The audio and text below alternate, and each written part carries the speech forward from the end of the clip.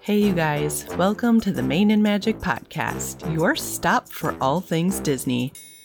I'm your host, Dawn Brown, and this is episode 36. Whether you're adventuring in the parks or at home via Disney Entertainment, I'm here to bring you the guests and info that'll pixie dust your experience, and we're picking up lots of new friends along the way. You can catch the links to our audio recordings on our website at mainandmagic.com or subscribe on your favorite podcast app. Just search for the Main and Magic Podcast. After the show, we invite you to join our community on Facebook to share your thoughts about each topic and to connect with other Disney fans. In this episode, we venture out past the reef to do a deep dive into the Walt Disney Studios production film, Moana. We discuss how the creators conducted research for the film and how the history and mythologies of the South Pacific play into the storyline. We also analyze some of our favorite characters, songs, and artistic details, and we dig into some compelling fan theories that suggest Moana might have died on her journey or been elevated to a demigod. And as a bonus, Katie tells us about the meaning of a chicken. So join us on the Red Car Trolley as we take a ride to the crossroads of Main and Magic.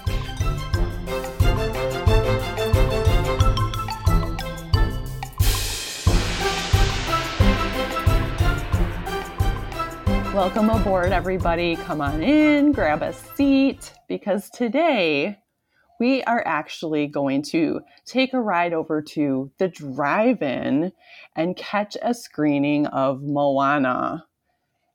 This is the first time that we're actually going to be diving deep into a Disney film. We have not done that yet on this podcast, and we just kind of feel like, since we're a Disney podcast, we should dig into some of these films and talk about the characters and the music and this, the art and all of that stuff. So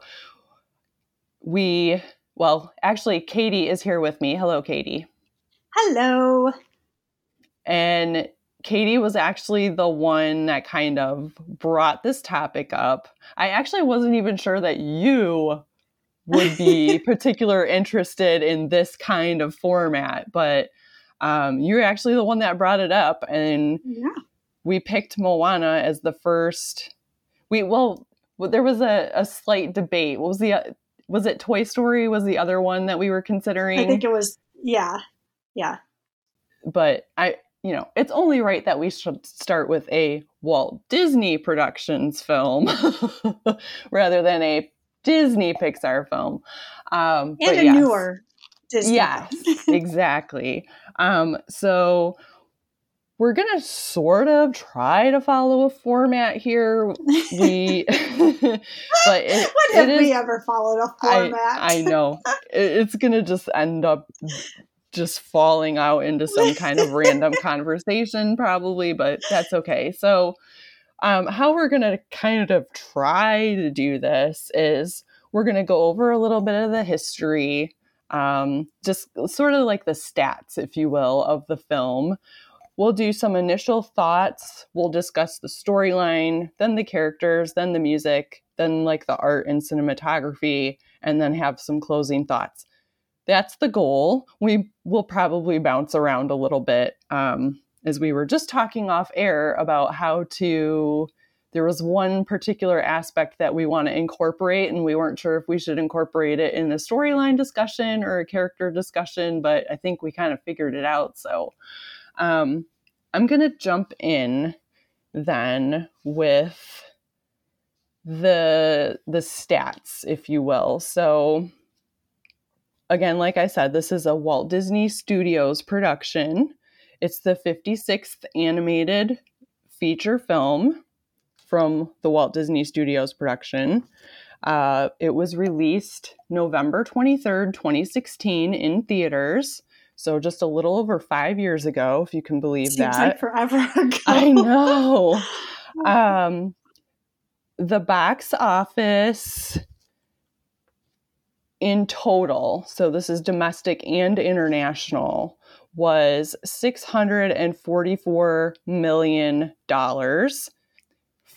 For comparison, now this is kind of almost not a fair comparison because this movie is like so off the charts, but by comparison, Frozen, the original Frozen, did $1.28 billion worldwide. So Moana is like half of that, which kind of blows my mind a little bit because I feel like Moana was a really big film. But I guess Frozen was just all of the stars in the whole galaxy aligned for that one or something. There might have been kind of a misfire here too, releasing a movie set in the South Pacific in November in the United States. But I digress. It did win a couple of awards too. Yes, it was nominated actually. It was nominated a bunch. Quite a lot, yeah. The directors were Ron Clements and John Musker, who sort of hail from Aladdin and The Little Mermaid. Like, these guys have been around for a while. It was co-directed by Don Hall and Chris Evans, and they also have a laundry list of previous films that they've worked on. The screenplay was by Jared Bush, who also worked on Zootopia and Encanto, which is like setting the internet on fire right now. Cinematography by Ron Dressel, who did layout, and Adolf Lazinski, who did lighting. The music and lyrics were written by Lin-Manuel Miranda, Mark Mancina, and Opetaye Foai. I probably said that wrong. Again, we picked a film where I won't be able to pronounce half the words correctly. Okay, so that's kind of the setup for it. I do also want to mention, because this just came out, so Nielsen, who is a very historic company, they've been keeping track of television ratings for my whole life. They just released 2021 ratings, and for the 2021 most streamed movies, Luca actually took the top spot, but Moana was the second most streamed movie in 2021, which is kind of mind-blowing because it's 5 years old. What the Nielsen company said was that more people watched Luca than watched Moana, which kind of makes sense because Luca got number one. But what they noticed was that Moana viewers tended to watch it more times, and it ended up to where it is holding the title as the most streamed kids movie ever.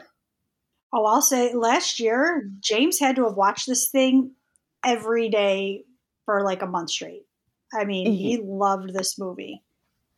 It is really rewatchable, yeah. It is. And it's not a girl movie either. You know what I mean? It's something that girls and boys could totally get into. Yeah, it does. It's not a princess movie per se. It's got a little bit of everything in it, and that's the one thing I really like. Yeah, it does feel like it's for everybody. But I thought that was really interesting. So yeah, people loved Luca, but they wanted to watch Moana over and over and over and over again. Okay, so I have so many notes, you guys. I cannot even tell you. I have to say, I originally was going to watch this movie a week ago and then do research afterwards to kind of just look over what I had just seen. But it ended up flipped, which it was funny because you texted me last night that you were watching it. Yep. And I was like, oh, hey, me fresh. Too. I ended up where I was reading all these articles before, and I just kept putting off watching it But I'm kind of glad that I did it that way. And I think I'll probably do it that way going forward, because it ended up making me look for things that I had not previously noticed in other times viewing it. So let's kind of just go into initial thoughts first. As far as if you can remember back 5 years ago, going into the film, like, what were some of the thoughts and feelings you had about it? Like, you've seen the previews, you know it's coming, and then finally you got to sit down and actually watch it. Was it like, did you have high expectations going in, or was it just like, oh, another Disney movie, I can't wait to see it? Or like, what were your thoughts on the way in? Yeah, I just thought it was I can't wait to see it kind of thing. I had no anticipation of it whatsoever. I did not go see it in theaters. I did wait for, I think we bought the movie. We had the Disney movie subscription thing where you get the movies, you can purchase them every month, whatever. And we purchased this one. That's when we started watching it. And I really liked it. And honestly, I think the thing that really attracted me to this movie was not so much the storyline, but the soundtrack. Like, there are so many songs, for me at least, that are in this movie that that were catchy, and I loved singing them and listening to them on repeat. And that's what really got me into the movie at first. And then, watching it every day helped. But I think for me, the soundtrack really just got me into it. I agree. Well, I feel like it's half and half for me. So I saw a girl on an island that's green with palm trees, and she wants to go in the ocean. And I was like, I'm sold. And then because when the preview came out, it was the song that Lin-Manuel Miranda sings, the We Know the Way. And if you remember at the closing of the preview, it was the drum beat. And yes. I was like, oh, like, if that didn't just get you excited, like, that was such a good preview. So I feel like I was like, oh my God, that music sounds amazing. And it's funny too, because if you remember, this is before Hamilton. Yeah. So In the Heights was like, I think doing like off-Broadway tour or whatever, but Lin-Manuel Miranda wasn't what we know now of, just raging Hamilton fame. That was like still brewing. So right. All of this stuff was done before that kind of like really blew up, which kind of breaks my brain a little bit. It's like, just like from the beginning, he was just totally ruling music. Yeah. And in all honesty, until I started like actually doing the research for this, for the show, I didn't know that he wrote, like, I had no idea he was involved in it. I'm sure I saw his name somewhere along the way, but I started looking into things, and I'm like, wait a minute, really? Like, I had no idea. Yeah, like, you just see a name and it's oh, okay. And then you revisit and you're like, oh, wait, yes, it all makes sense now. Right. Okay. Let's talk about storyline. Diving into the history of them actually getting this together, there was they actually took their first research trip to just start gathering information to do the story in the first place in 2011. So that's 5 years out from the actual release date. And some of the information I found, they took several trips to the South Pacific to research all the different islands, the culture, the people.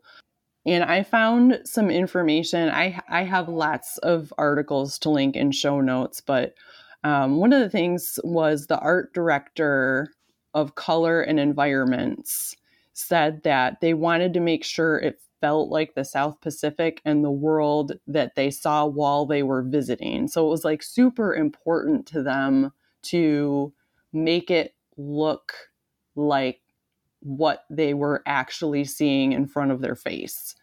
They took liberties, creative liberties with certain elements of the film. The production designer said that the islands in the film don't represent real places, but they are based on real areas at real times. So they did what they could with color palettes and details and things like that. He said that to replicate the costumes, boats, houses, and tattoos, they had most of the information from Samoa. So that ended up being what Motunui, the fictional island where Moana is from. So according to them, Motunui is loosely based on Samoa. I mean, there's so many islands in the South Pacific, right? And each one's going to have like a little bit of variation on this or that. So I thought that was really interesting that, like, from watching the making of Frozen 2, we know that they took several research trips to Iceland and Norway, but this seemed significantly more involved than that film. Oh, yeah. Is that what you were getting from stuff that you were reading as well? Yeah. And I actually found I don't know if you have it in your list, but I found some other interesting things about the research that was done too. So Maui's Hook, right, it was inspired by the constellations that we know as Scorpio. For the film, astronomers researched the Pacific Islands at night and what it would have looked like 2,000 years ago. So they paid lots of attention. We see the night sky a lot when she's on the open water. So they did a lot of research of the night sky of the Pacific Island. Moana wearing red feathers. In the Pacific Island cultures, red is the color of royalty. So they made sure to incorporate the red hue and the red feathers for all the ceremonial things that she was in. What was one of the other things? The Polynesian, all their long hair and everything. There were actually volunteers that came in that had similar hairstyles as Moana, that they would be dunked in water to see what their hair looked like wet, to make sure that it was portrayed the right way. That is so cool. I know. Can you imagine being like, yeah, I was the wet hair model? Yeah, because it is a challenge. Hair is really difficult. Yes. And I was reading to go back to your hair comment. In the original design of Maui, he was bald. He was. That was. And then the Pacific Islanders were like, no. Maui can't be bald. He needs to have, and they just kept adding hair and adding hair and adding hair. And so now you have two characters with this crazy hair, which had to be so difficult on top of animating water, which is so difficult. What else? They had a group of Pacific Island advisors that became known as the Oceanic Story Trust. So they were made up of anthropologists, educators, linguists, master tattooists, choreographers, haka practitioners, navigators, cultural advisors that they met with on various research trips to make sure that everything was represented properly. And then just another thing, going back to hair. So this is kind of about hair, but a little bit different. But Rapunzel's hair from Tangled is what helped inspire the animators create the movement of the ocean for Moana. Oh, interesting. Yeah. So they did a lot of research when it comes to keeping everything accurate with the South Pacific. They didn't just, they made up islands, but they had professionals come in as their story trust. So I thought all that was really cool. I thought that was really cool too. And just how many islands they tried to incorporate because, while Motunui is loosely based on Samoa, Te Fiti is based on Tahiti. Mm-hmm.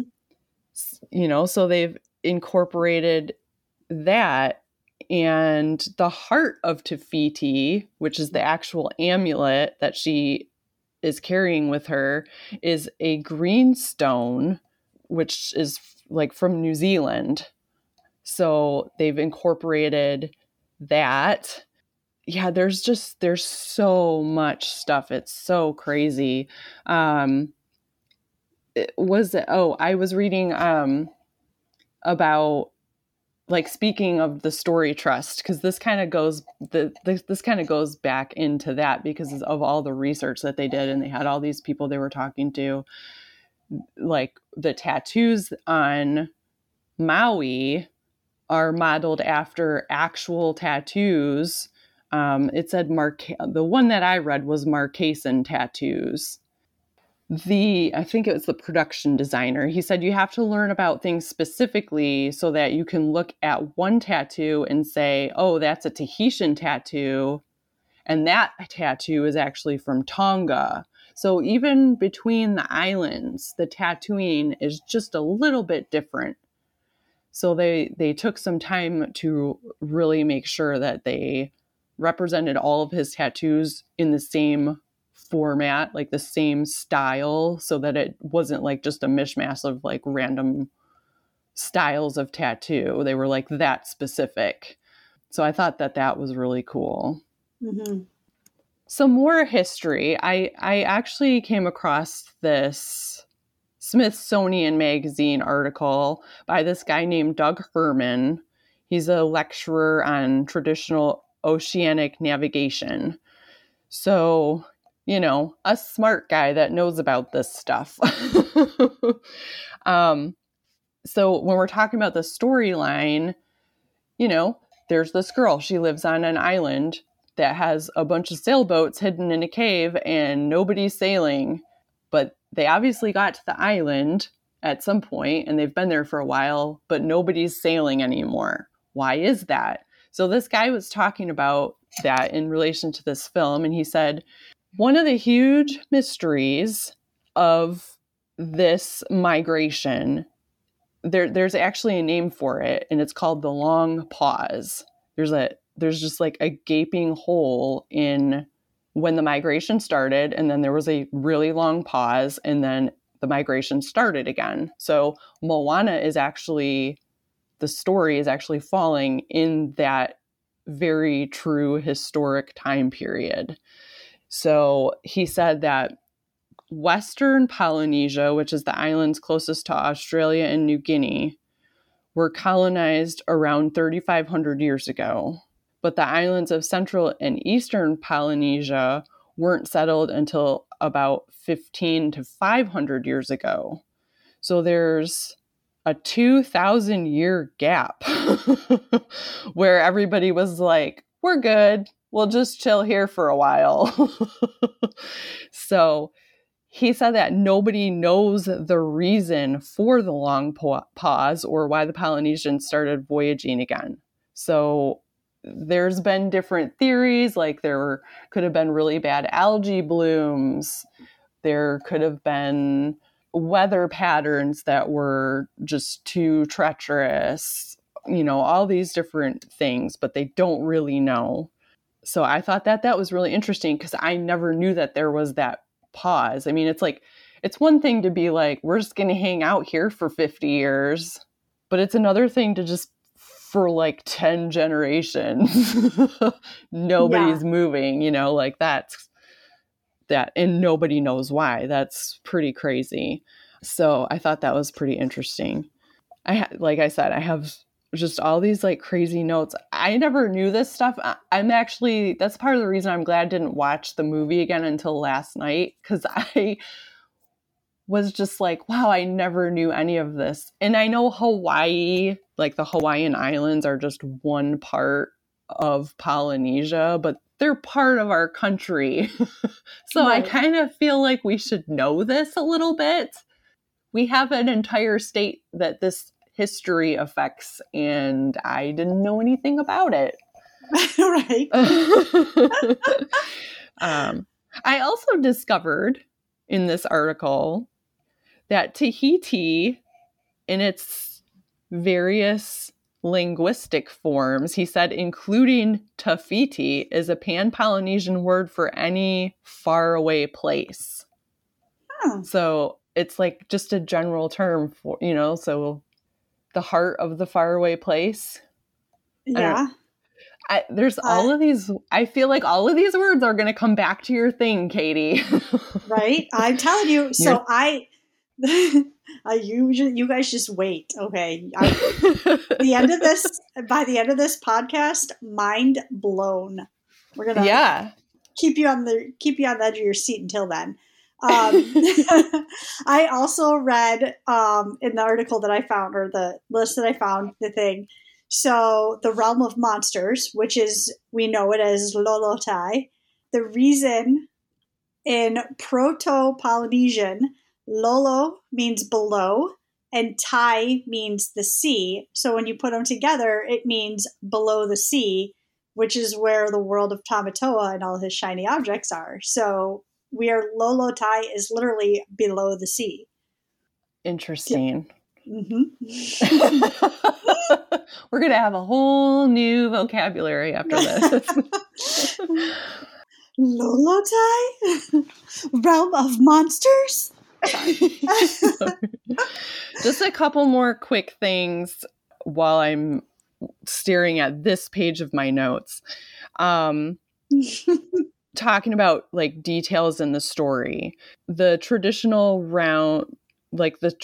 houses, they patterned after the traditional Samoan houses. The dad's body tattoo is, accurate. There's a scene in the film that shows the art of the traditional tattooing that is accurate. That's how they would do it. The way that they're showing that it's done in the film.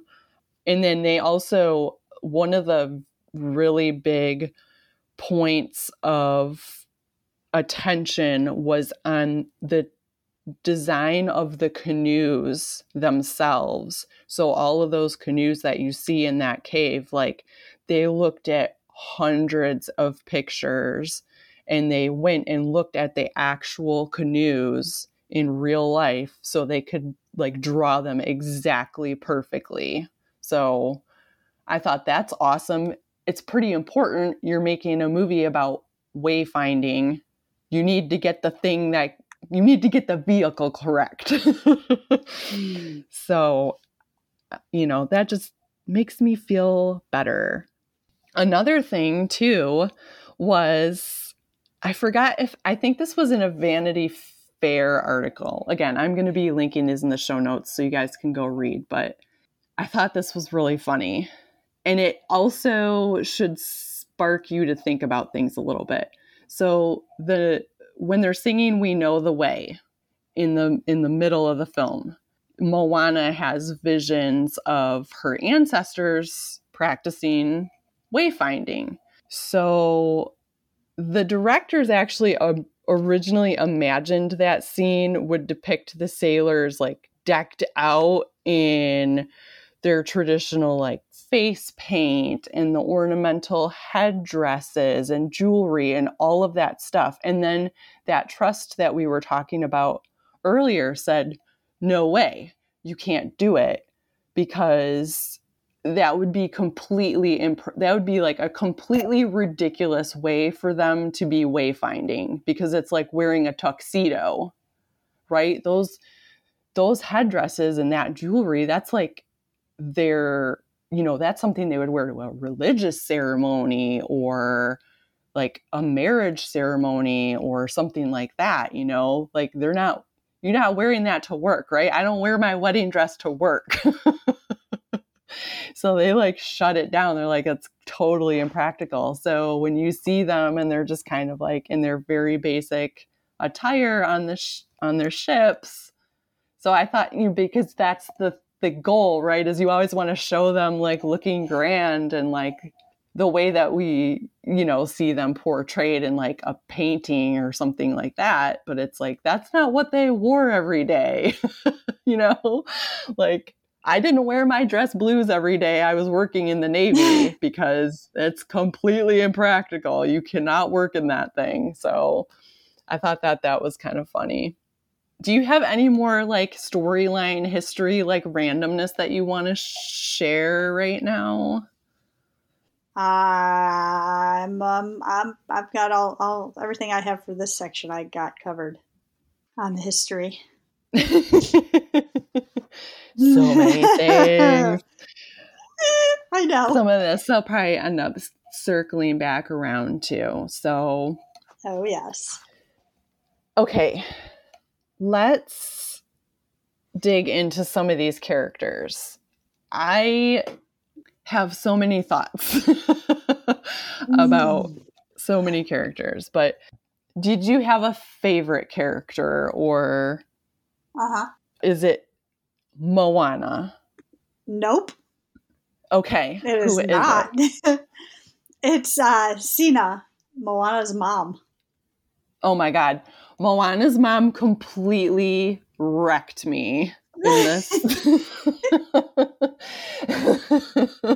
Okay. What about her makes her your favorite? Because she's not in the movie very much. She's not. So the biggest thing about her, and like it kind of goes into one of the things that we said we're going to talk about, is like how I identify with her, and it's basically being there for her daughter. So she wants to protect her daughter, but she also wants to make her happy, and she knows that Moana wants to go out of the water, so she helps her. Like we see her before Moana leaves, and it's helping her get everything ready to go. Like it's protective, but it's also like, I got you. Like, this is what you want to do. If this is what makes you happy, then let's do it. You know what? I trust you. You got this. And I don't know. I thought that part of her was just, she wasn't being a helicopter mom. Yeah, there's an element to that moment in the film where it's like, I know you're going to do this anyway, so at least let me make sure you have lunch. Yeah. But I completely forgot because it had been a little bit since I had watched it again. I totally forgot. I mean, it's like a 10-second thing. It's not even very long, but I just was like, oh my God. And my face was wet from that point on, right? But yeah. And then on the way back home, her mom is the first person she sees. Right. So that kind of brought it full circle. Okay. I don't really know who my favorite character is. I think it probably is Moana. I'm probably that basic, but hey, I have to shout out Grandma Tala. She's amazing. Yep. And you know what? Disney's been like giving some love to the grandmas lately, because the grandma in Luca had Grandma Tala vibes. Yeah. They're kind of sassy, if we're being honest. Yeah. I picture when I grow older, like I hope to be like Grandma Tala. Like not the village crazy lady, but the type of person that this is how I am now. I just don't care. Like, oh, you don't like what I'm wearing? I don't care. You don't like that I'm sitting here dancing in the middle of the street? I don't care. Guess why? Because you're not me. So I don't care. Like that's how I am now. And I loved that about her. Yeah, she's amazing. I just love her so much. She doesn't care what anybody thinks. Right. Like she calls it out herself. She's like, oh, I'm I know everybody calls me the village crazy lady, but she's also like very comfortable with that. She's, Mm-hmm. you know, it's fine if you don't like it. This is who I am. And I like how she kind of like tries to convey that to Moana. Like, you're not crazy because you want to go out there. It's Mm-hmm. okay. Yeah. As far as like traits go, personally, I think that's why I like Moana so much. Is like I'm gonna do it. Right. Yeah. You're telling me not to, but I'm probably gonna I'm do it gonna do it anyway. Yeah. Uh-huh. And I know that's kind of a running thread of Disney princesses that are gonna do it anyway, because otherwise you wouldn't have a story. But Right. she's doing it like when Ariel is gonna do it anyway, it's because she wants to be a human. It's something that's for herself, versus when Moana is going to do it anyway, it's so she can literally save the entire island. Like, it's very ideological and selfless. Like, Right. not totally selfless, because she's going to get something out of it too. She's going to get to go do that thing that she's wanted to do for her whole life. But at the heart of it, like even beyond that, is for her island. So I feel like Disney did a good job of balancing, you know, letting her have that selfish moment where she gets to go do the thing she wanted to do. But at the same time, like, if they really needed her to stay, she probably would have. But, Mm-hmm. you know, she was the one that kind of had to push to make it happen. So, okay. I guess there's sort of sidekicks in this film. I guess you would say, I mean, really, you could say there's a multitude of sidekicks in this film, depending on which angle you look at it. But who do you Mm-hmm. actually consider a sidekick in this film? Oh, hey.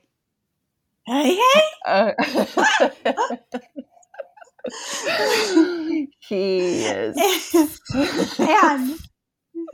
And also, okay, so this is something, so I also consider this one a sidekick, and something I read, I'm like, oh yeah, that's true. It's Minnie Maui is a sidekick. And Minnie Maui, this was one of the posts I read, was Minnie Maui is essentially Maui's Jiminy Cricket. Minnie Maui is Maui's conscience. Oh yes, his little tattoo that's always talking to him. Yep, it's his conscience. That's so true. Mm-hmm. Oh, it's so funny. I'm watching it and I'm like, oh, I love this guy, but I didn't even like totally register it as a separate character. Yeah, but he totally is a character. Wow, yes, that's very observant.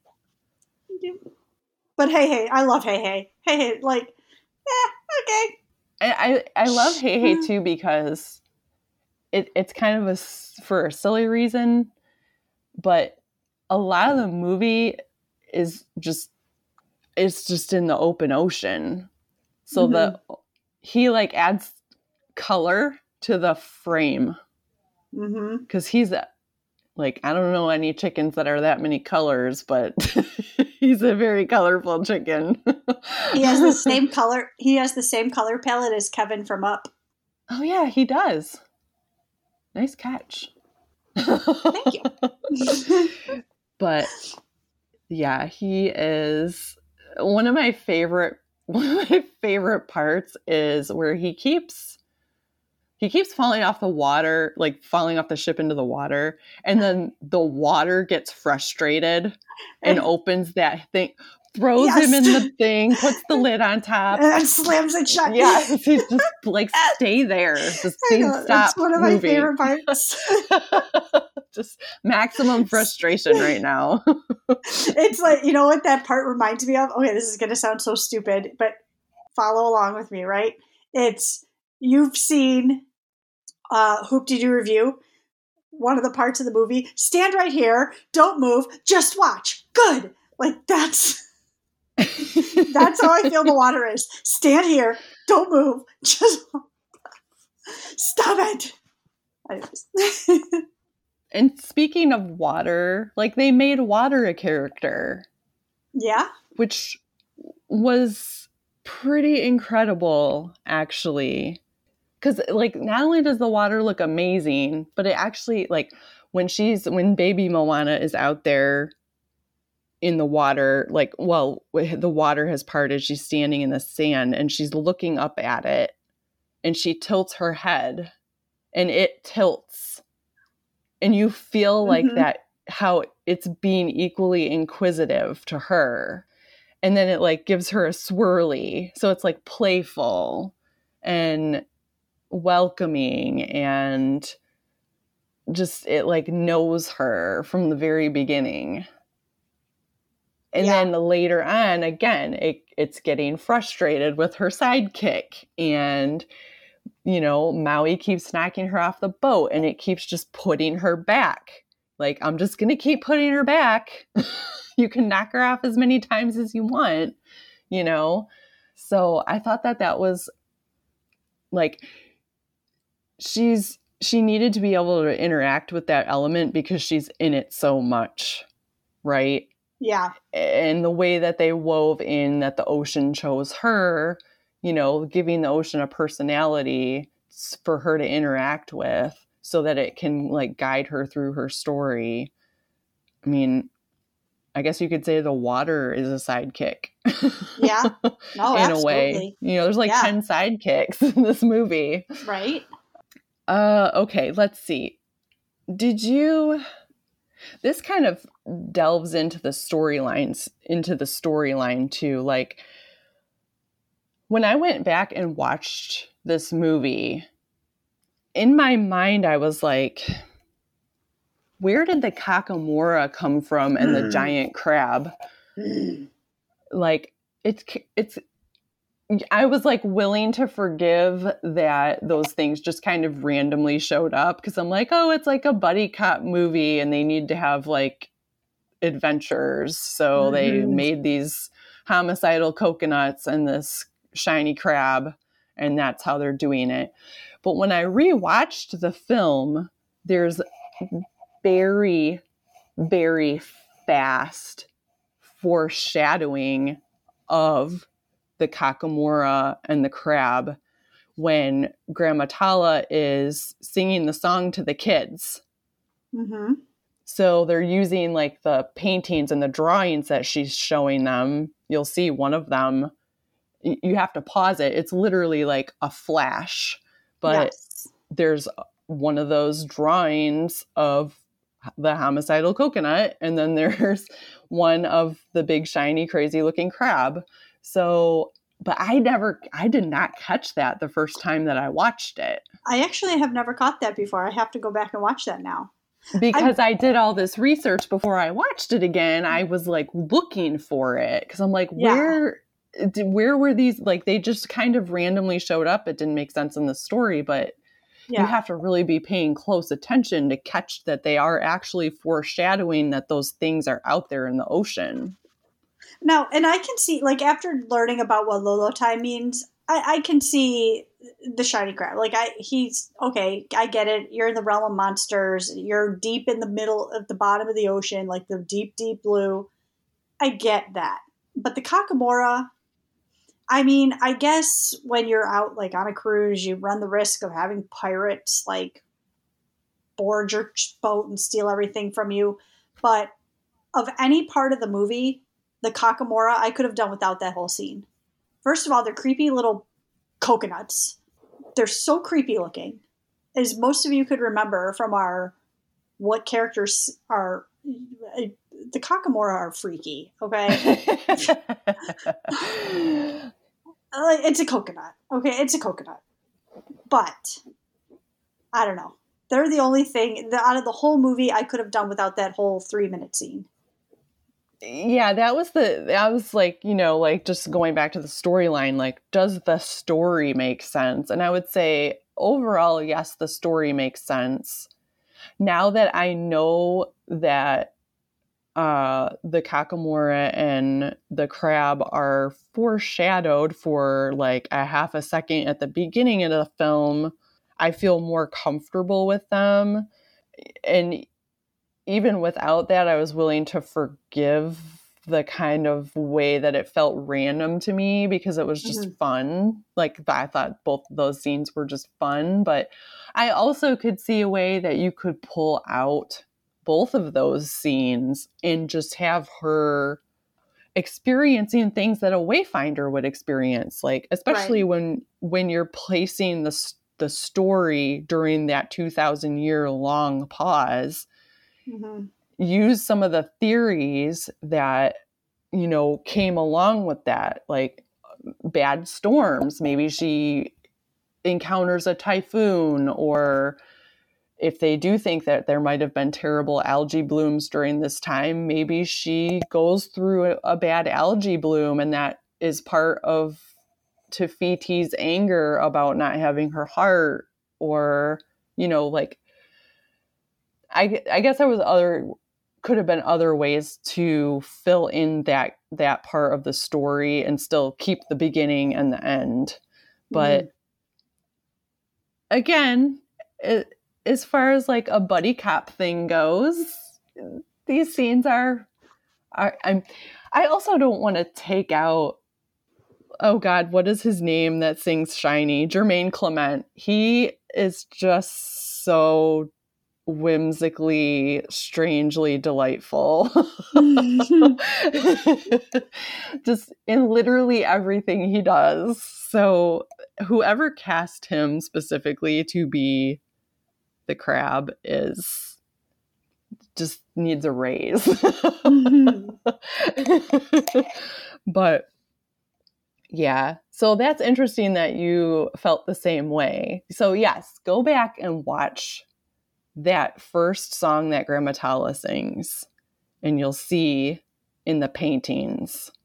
But it's so fast. I wish they would have just like spent more time with it, or told you, like, if you go out in the ocean, you're going to encounter this specific thing and that specific thing. And they just kind of didn't do that.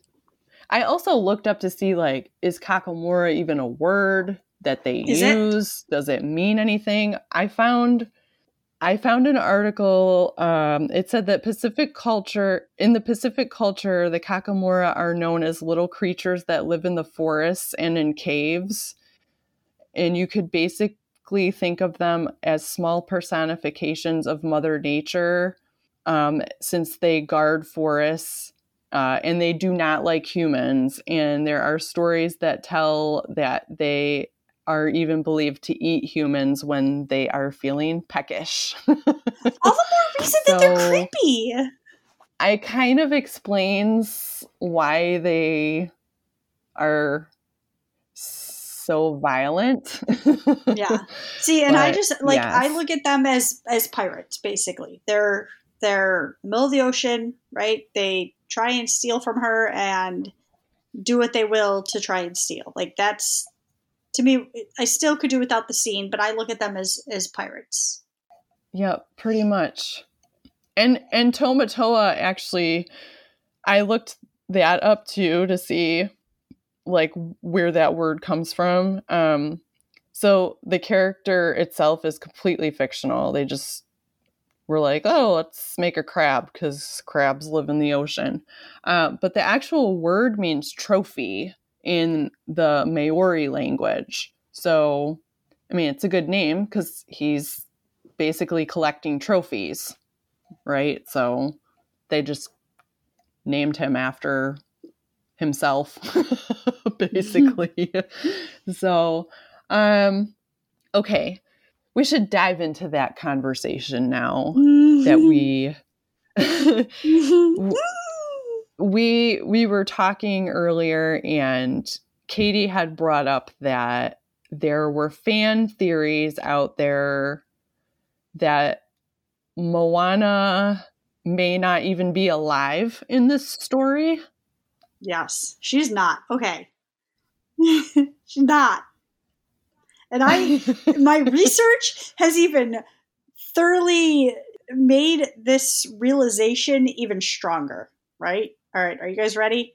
In the beginning, because at first when I hear this, I'm like, okay, when did this happen? When is she not alive?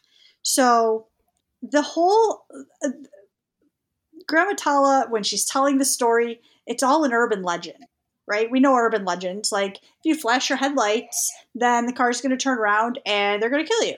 Like, there's urban legends. So this thing that Grandma Tala is telling all the kids, it's an urban legend. And you get it in your head. Like, Moana at that young age got this in her head. So when did this happen? When she goes out as a little girl and her and Pua go out on the water and she tries to cross the reef for the first time and gets dragged underwater, she died. Or at least got into a coma. Like, she's unconscious. And from that point on, everything else that happens is all in she's in limbo, right? She's not necessarily dead, but she's in limbo. None of that happens. There's no Lolotai. There's no Maui. It's just a figment of your imagination. Like, he doesn't exist. There's no way that stealing a rock off an island will create a plague everywhere and create everything to be gone. So this whole thing is just her imagining things in her head.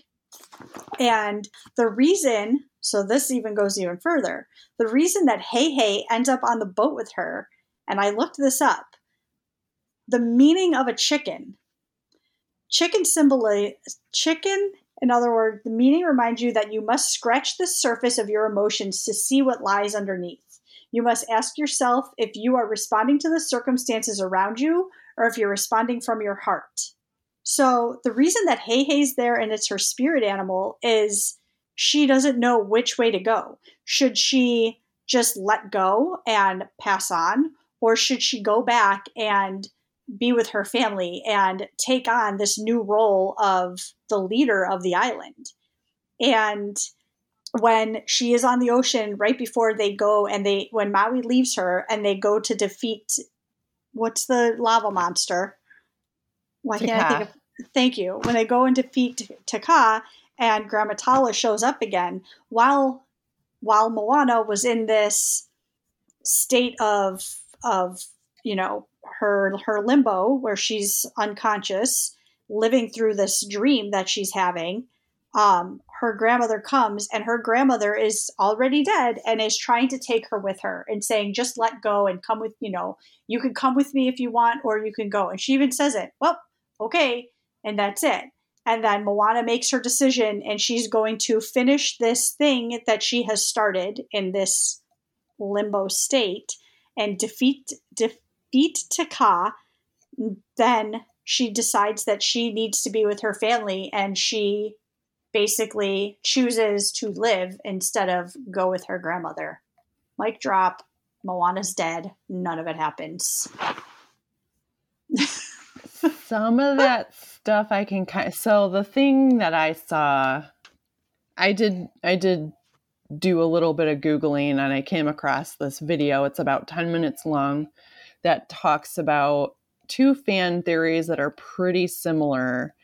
And what they were saying was, later on in the film, when she has already left the island and her boat capsizes, at that moment, she is screaming at the ocean to help her. Because up until this point, the ocean has been helping her. So she's screaming at the ocean to help her. There's storms coming in. And all of a sudden you look up and there's this huge wave and it pushes her down. And the next scene is her waking up on an island where Maui just happens to be. So the fan theory is that the ocean answered her by killing her. And basically then what happens from that point forward, when she is on the island with Maui, until the end of the film, where she decides to go it alone, right? Maui has abandoned her, but she's like determined that she's going to return the heart. All of a sudden, like, she can't get hurt. She's swinging the boat around.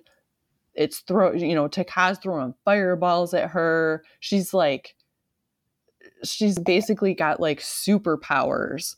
So the fan theory is that when she decided to, when her grandmother, when she had that vision of her grandmother, that she was dead at that point, she decided that she was going to continue on with the journey. She was going to try to return the heart. She dives down and gets the stone.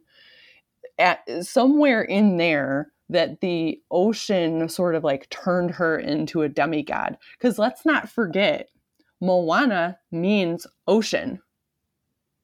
So yes. There's this fan theory that she is the ocean.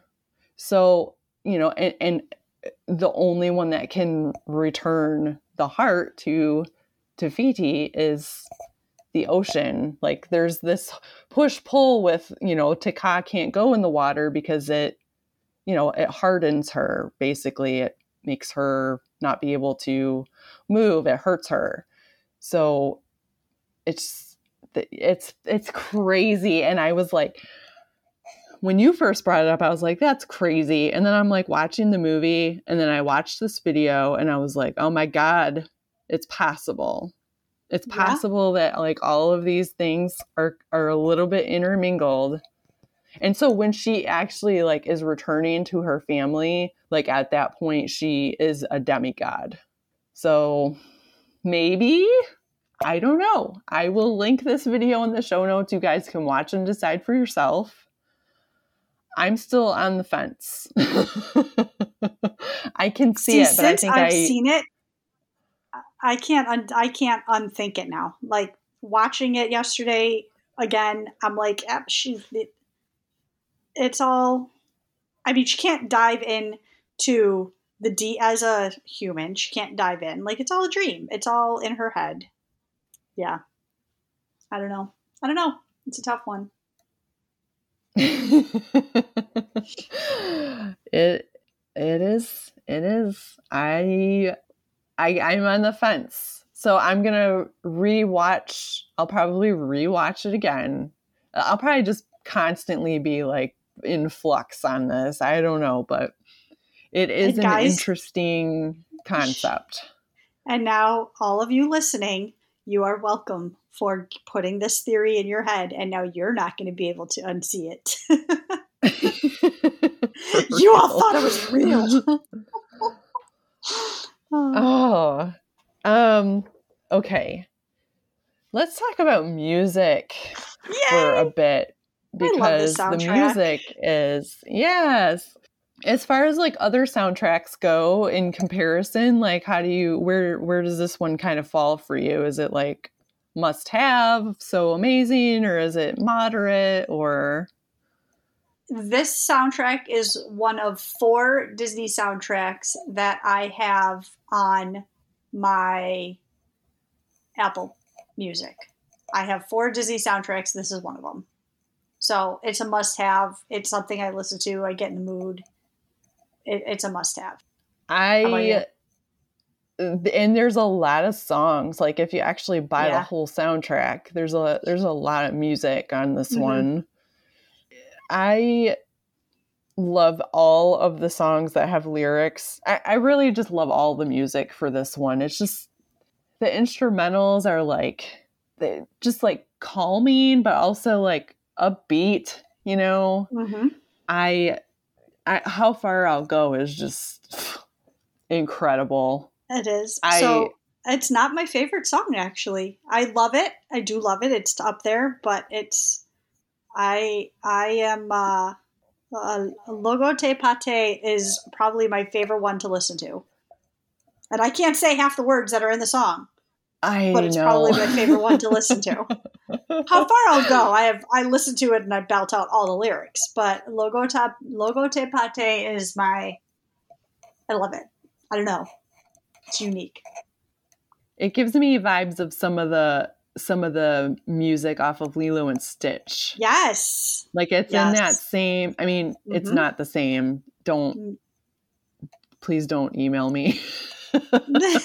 I'm not being culturally insensitive. It's not the same, but No, I know what you mean. You feel the Polynesian vibe of it. You know exactly where that music comes from, basically. Yes. Yeah. Yeah, it's awesome. Yeah, How Far I'll Go is like at a minimum top 10 Disney songs ever for me. Mm-hmm. I freaking love it. Yeah. In fact, when I was like watching this movie, the part of the movie where she starts singing this, the very first time she sings this, I was thinking, man, I wish I could experience this film as a 10-year-old. Obviously, I'm very much an adult when this movie comes out, but when I'm thinking back to like, you know, the two things that I consider basically the soundtrack of my childhood is The Little Mermaid and Beauty and the Beast. And these are very much in line with the music of Moana, I feel like. And it's like, man, I wish I could just like be 10 for a minute to watch this movie and just feel all those feelings. Yeah. And like I said earlier, Jermaine Clement singing Shiny is just, wow. He is so strange. Like every time we see him in something, we're like, oh my God, it's Jermaine Clement. He's so bizarre. He gives me bizarre feelings like Jeff Goldblum. Like he's eccentric. So like just knowing his personality and then this character that he's playing and then that song, it's just such a perfect combination. I love You're Welcome. And one of my favorite videos is watching Dwayne Johnson sing You're Welcome to his daughter. Oh God. And like do the whole rap thing. I love it. And she's at that young, like perfect age where that's daddy. That's not Maui. Yeah. Like that's daddy. Like, no, it's Maui. No, that's daddy. Oh my gosh. Yeah, it's a good song. And that has like, it's, you know that Lin-Manuel Miranda wrote that song. Yes, that I know. Like very, very much like that is him. Like you can kind of pick out his style in that song. Yeah. The other one was when they're voyaging, you know, We Know the Way. So good. Just the beat of that song, it's very like freeing. It feels very like I want to get in my car and roll the windows down and like drive to that song. Mm-hmm. I like Where You Are too. That's my other like go-to. But like, okay, if there's a song in Moana, it's awesome and you should just buy the soundtrack. I think is what we're trying to pretty say. Much. Yeah, absolutely. Just do it. In fact, okay, you were just saying something about the chicken. And when she is on the boat and she kind of like gets her reprise, she actually says, and the call isn't out there at all. It's inside me. So, this is making me think. You need to send me this information about the chicken because I have to start all over again from scratch. So, and honestly, okay, so after Grandma Tala comes back as a spirit, so the chicken symbolism thing never crossed my mind, right? And then I'm watching it again yesterday, even though I could have recited half of the movie without watching it yesterday, watching it again last night. And in this whole theory in my head, and Grandma Tala like comes back as the spirit and basically convinces her whatever, and then Grandma Tala leaves, and Moana starts having this basically like pep talk to herself and says something along the lines like basically telling, hey, you are a chicken. And I'm like, hold on. I don't know what clicked last night, but I'm like, what is the meaning of a chicken? Like, just the way she said it, something clicked. And that's when I looked up the whole symbolism of a chicken. I'm like, huh, interesting. Like, that's how I am. Like, I read into everything. And I'm telling you, just the way she says it, watch that part of the movie again and just how she says it, knowing this now. And you're like, yup. Mm-hmm. Yeah, that's why Hey Hey's a chicken.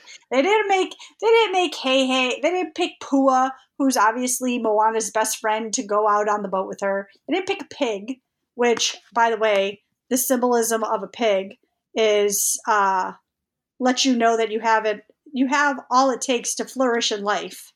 BTW. So they didn't pick the pig to go out on the boat with her. She didn't have like a dolphin sidekick or have the turtle come back and go with her. They picked a chicken. Why a chicken? That was another thing too. That, like, when I was thinking about Moana, like how she's gonna go out there, she's gonna do the thing, but it is for other people. It's not a totally selfish thing. We know she's not selfish, right? Because she saw that turtle and she wanted to help it. She was willing to give up getting the shell. She wanted that shell so bad. She was trying to, but then she looked and she saw that turtle and she couldn't do it. So again, like, you see her give that up because she wanted to help the turtle. And as much as she wanted to go out in the ocean, she was willing to die. Like, she knew that she could die. She might have died. We don't know. Fan theories.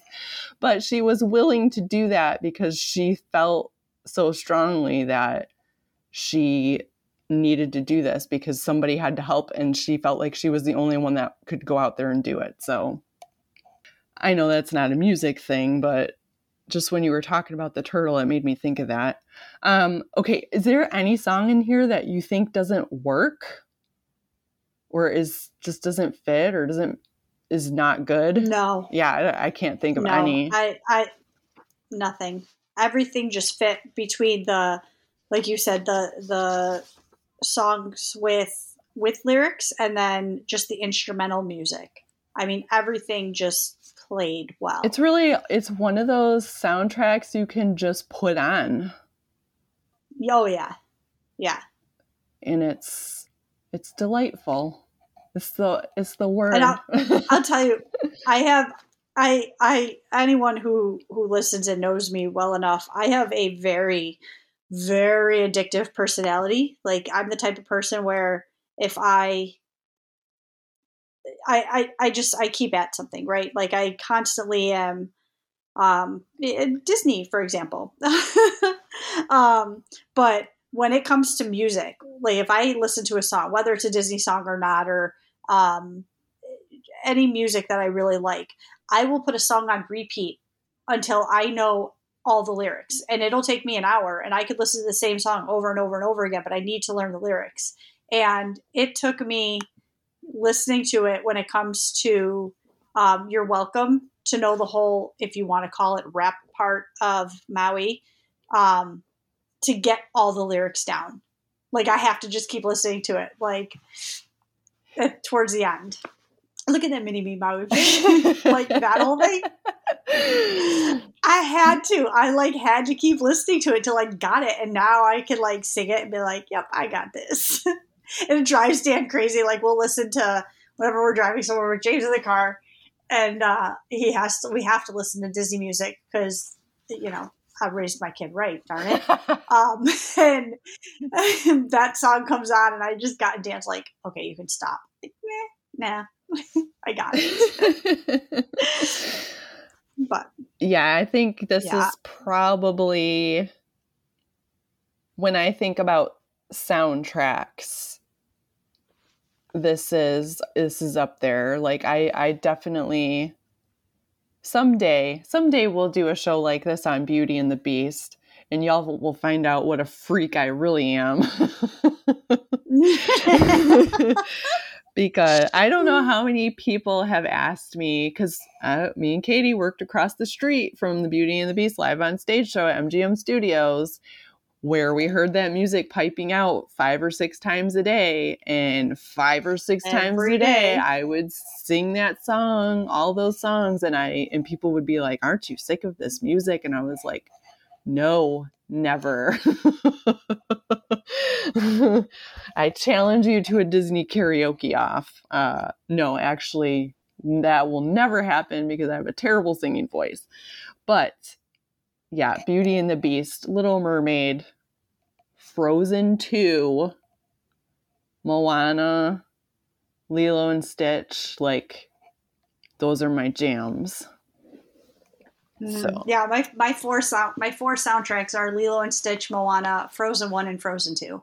Those are the 4 that I have on my playlist. Cool. We got some overlap there. Cool. Okay. Moving on from music, we're going to touch on like art and cinematography, because this movie is computer generated, like 3D animation. So we're, gone are the days of hand animating. I know. It's a little bit sad, but also like, look what they were able to do. So how personally did you feel about the overall style of animation?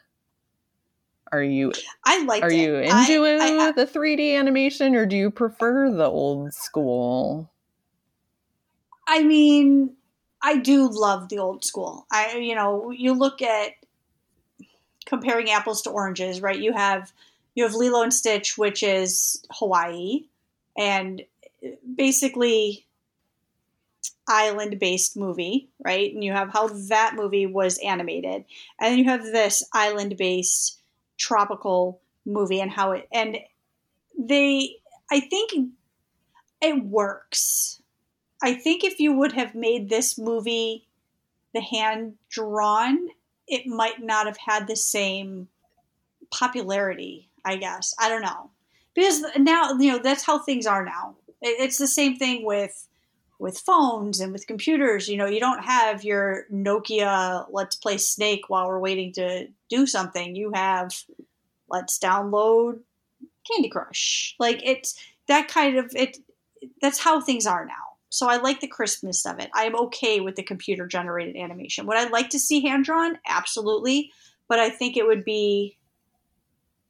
it's not how things are now, I guess. And I'm okay with it being like that. Would you have, if that makes any sense whatsoever, prefer to see that? Like, would you like to see this movie done another way? Or is this kind of the way? Like, I feel like it would have had less impact. Oh, I agree. Yeah, that's the word. That's what I was going for. Yes, it would have had 100% less impact. Like, I think land, specifically because of the water and the way that she is interacting with the water, like the hair and stuff, like that's all amazing. But like, whatever, you can just do Disney hair. It's right. I'm not so worried about the hair, but it's the water, the special effects of the water that I'm thinking about would have, because if you look at Tangled, it's pretty much on land. You do some shading in the grass or the trees and it looks like trees and it looks the way it should. The lantern scene looks amazing. It's great, but they're not, it's more, the characters are not the environment. So in this film, you have an environment that is a character, and you kind of, I feel like I'm glad that this movie came about at a time when we had this technology. Yes. Okay. We've kind of talked about some of this stuff already, but like, what are some features or details that stood out to you? Like, is there anything specific that you want to talk about that we haven't necessarily touched on already? No, I think one of the details that I didn't know until I started researching, and it was probably one of the more interesting things, was that what I said earlier about Rapunzel's hair and how it helped inspire how the ocean actually was developed. And I thought like hair, water, movement, flowing, like it fit. I thought that was really cool. That was probably one of my favorite details of researching this movie. Yeah, that is cool. You'll have to send me the link to that and I'll put it in the show notes because I would like to read about that a little bit more. It's so funny. See, we didn't talk about any of our research beforehand. We're just coming to the table with our own stuff that we researched, and you were off in some wormhole reading about chickens and Rapunzel hair, and I'm in another corner trying to figure out where are these coconuts. Like we completely went in different directions, and like why is there a giant crab with random shiny things on him? I don't understand. Okay. Yeah. So, yeah. My big thing is the water. Like I have always just had a love affair with the water anyway, in the ocean, and I like the scuba diving and the snorkeling and all this. I mean, I think I've said it on the show before. I've only done one tour at Disney, but I've done that tour 3 times, and that's diving in the tank at the Seas with Nemo and Friends. And I could do it 3 more times. Here, take my money. So I just love the ocean, which is I do. Why I live in Texas. I do have a couple other things too about this. So I am big into when I go to Disney, like hidden Mickeys and finding the hidden things. So this movie has a few hidden gems. It has, in the very beginning, when Moana the water moves and she is going to reach for the heart of Te Fiti for the first time, you can see a hidden Mickey. It is in my head. I have not read this anywhere, but to me, the turtle that she saves is Squirt. I thought that same thing. Looks exactly like him. Right? When Maui is going through his identity crisis and he's got a shark head, and he changes into all kinds of stuff. He changes into Sven, I believe, for a split second. He does, yes. And one of the stupid coconuts is Baymax. Wow, oh my gosh. It's one of those, I have to look. It is one of those split second things you have to know where to look, but one of the coconuts is Baymax. I mean, it's a coconut, but how they have the painted faces, it's painted to look like Baymax. You don't actually see Baymax up there. So it's painted to look like Baymax. And on Tamatoa is Aladdin's lamp. Oh, of course. Oh gosh, I'm gonna have to look at that. You're welcome. That's so funny. Super funny. Yep. You're welcome. Oh my gosh. Again, like I said, this turns into a random conversation. Thinking back to our death or coma theory, a lot of the things that I saw coming up was Te Fiti looks like Moana.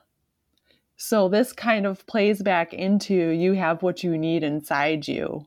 And she herself is returning the heart of Te Fiti to she herself. So she is the ocean and she is the island and she is... I really need somebody at Disney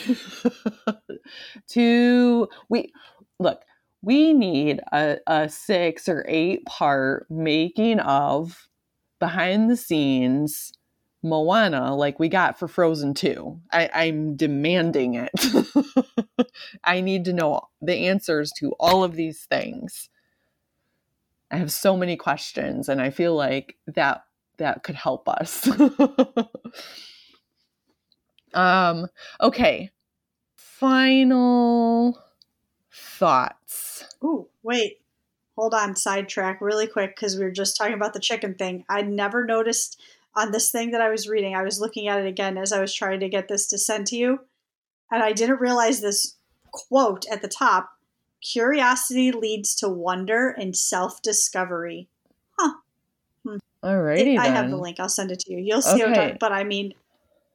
Oh, yep. One more thing. Okay. As far as like art and cinematography goes, how do you feel about the character designs themselves? Like, we did talk about the hair. The hair is amazing. Yes.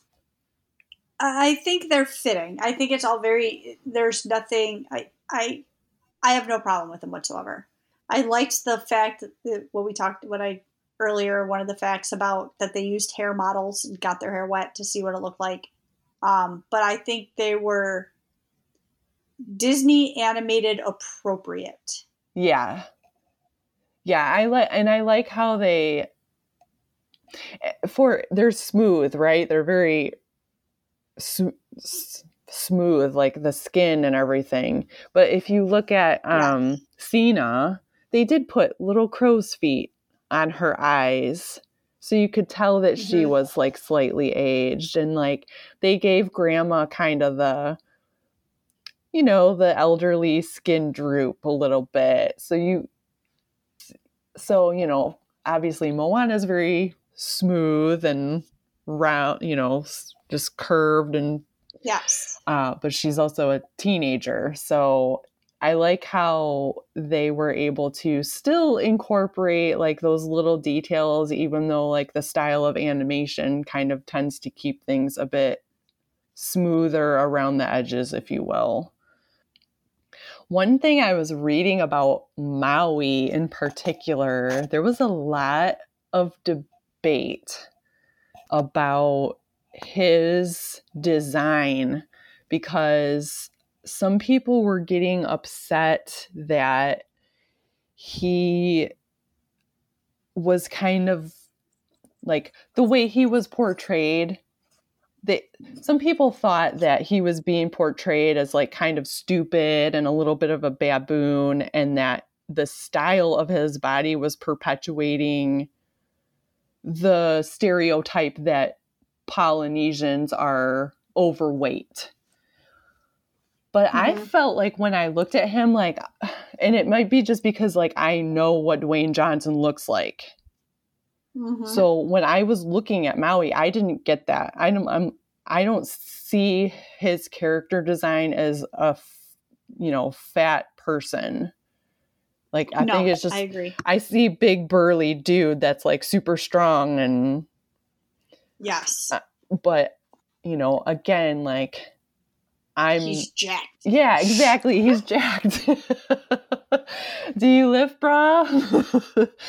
But I'm not in that culture, so I don't have like this very close belief about what he should look like. So, and that's one of the things that kept coming up, like in this Smithsonian article I'm going to link. It does talk about some of the negative attention that the movie got, and that was part of it, was the way that Maui looked.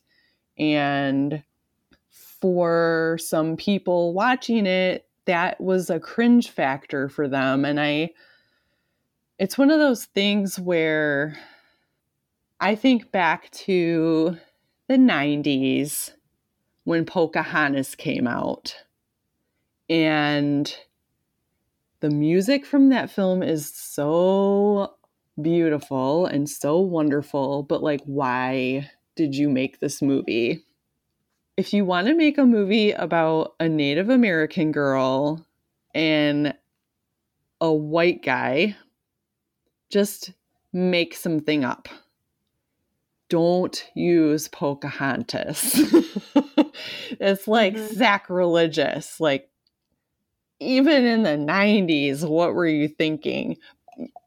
But we live here. That's part of our history. We know about Pocahontas. We know she didn't marry John Smith. We know that that story is not right.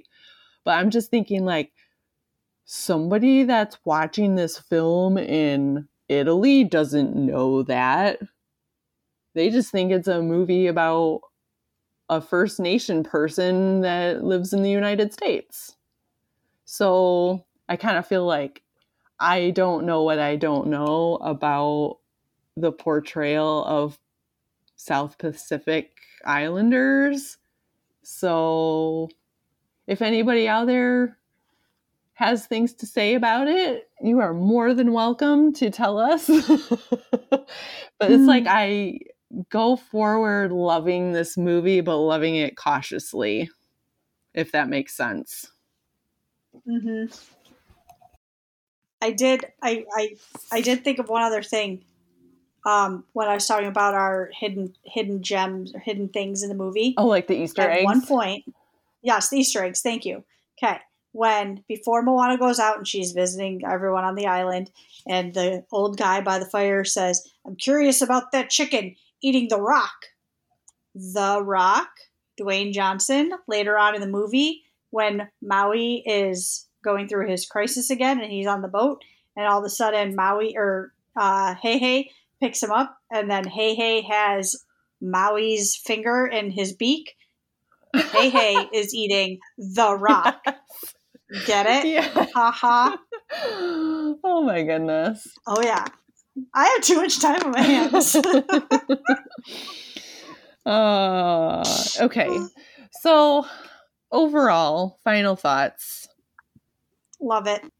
I could seriously, I could watch it again right now and have no problem with it. I know. Yeah. It is like just on repeat. And it's great for all ages. There's nothing wrong with it. So I have a funny story, kind of. I will keep it G-rated. Okay. So little kids, talking about how it's good for all ages. So little kids, obviously, they repeat what they hear, right? Especially at that young age of 2 and 3, and they repeat what they hear, and you don't realize it. And my sister and my nephew, who's 2.5, my sister apparently says "son of a b" often and doesn't realize it.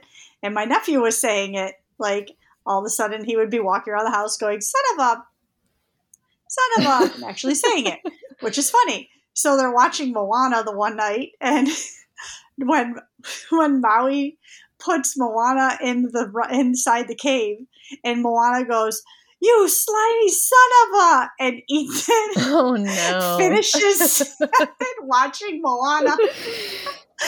But whenever I watch the movie, I just laugh. It's so funny because I can just see my little 2.5-year-old nephew watching the movie and Moana saying "son of a," and Ethan finishing the quote.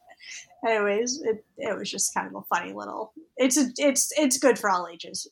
Whatever your kid is, Moana is a great movie for everybody. It's awesome. What do you, on a 5-star scale, give it? 4.8. Okay, nearly perfect. Yeah, if there weren't coconuts, we'd be out of 5. All right. I would. How about, what do you give it? I think the same. I think the only thing that I would change is just adding 30 seconds to the beginning to sort of foreshadow those things a little bit more, the Kakamora and Tamatoa. And I think that I would be totally satisfied with it. Now, before we close out, I do want to just mention that because this movie did so well, even though it didn't do $1.28 billion well, like Frozen, it's still considered a very successful animated feature. And when things are very successful, Disney likes to bring those things into their theme parks. Mm-hmm. So they've just remodeled rooms at the Polynesian Resort to have a Moana theme. Mm-hmm. And I will have pictures in a few weeks on those rooms. I need you to get me. I know this is so dumb, but from pictures I've seen online, there's a Hei or something on the kitchen counter or behind the coffee maker or something. And I just feel a kismet with this chicken. And I would like to see a close-up of that detail. So if that's in your room, I would love a photo. No problem. But they're also going to, I believe they're still planning to bring the Journey of Water attraction to Epcot. Is that? Yes. I think they're actually even building it. Yeah.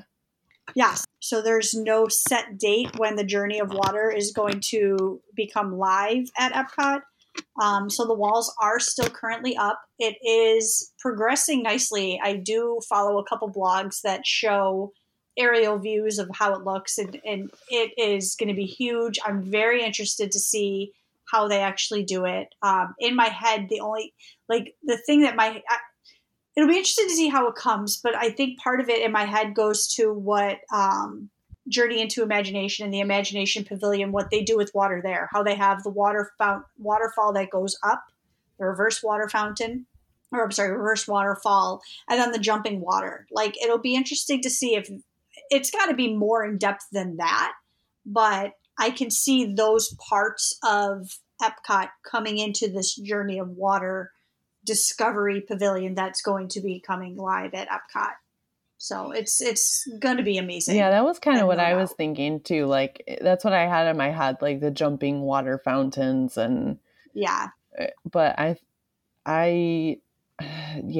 know they're going to want to be telling like a deeper story than just like water jumping. Oh, yeah. Right. So yeah. And then I look at stuff too, like the queue for Winnie the Pooh when they have the honey wall, and when you touch it and the honey like moves out of the way. Like, I can picture that, and I'm wondering. I just wonder how. I don't know. There's lots of things that are already meant to be a walkthrough attraction. Yes. It's not going to be an actual, ride or show. It's a walkthrough. So it'll be interesting. Yeah. It's going to be amazing, though. Yeah, I can't wait to see it. Lots of new things coming that are going to be great. That's going to be high on my list for when it opens. Okay, that's it. We're pulling up to our stop. You guys can, unload, go rewatch Moana with all of the things that we just talked about and see what you think about all the different characters. Who do you think is a sidekick? We also didn't really talk about how Maui could be considered a sidekick to Moana. So yeah, who do you guys think is a sidekick? Do you think that the fan theories that Moana died or was dreaming this story somehow have any traction? I would love to know the answers to all of these questions. You guys can jump over to our Facebook group, have a conversation about it. I definitely would love to know what y'all think. And with that, we are going to close out because we're approaching the amount of time that the actual movie is itself. You're welcome. Yeah, you're welcome. And with that, we will see you guys real soon. Bye, everybody. This was fun. I like this a lot. How many tabs did you have open? 8.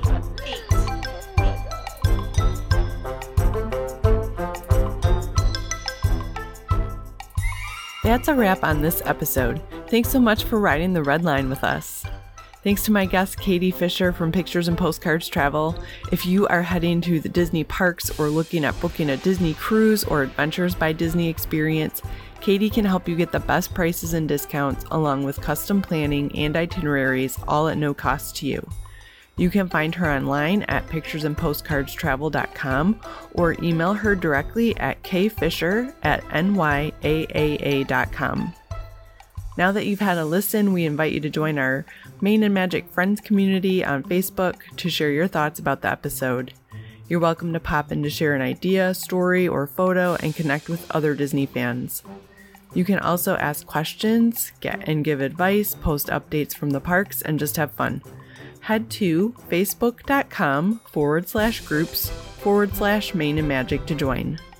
Also, be sure to follow us on Instagram at Main and Magic.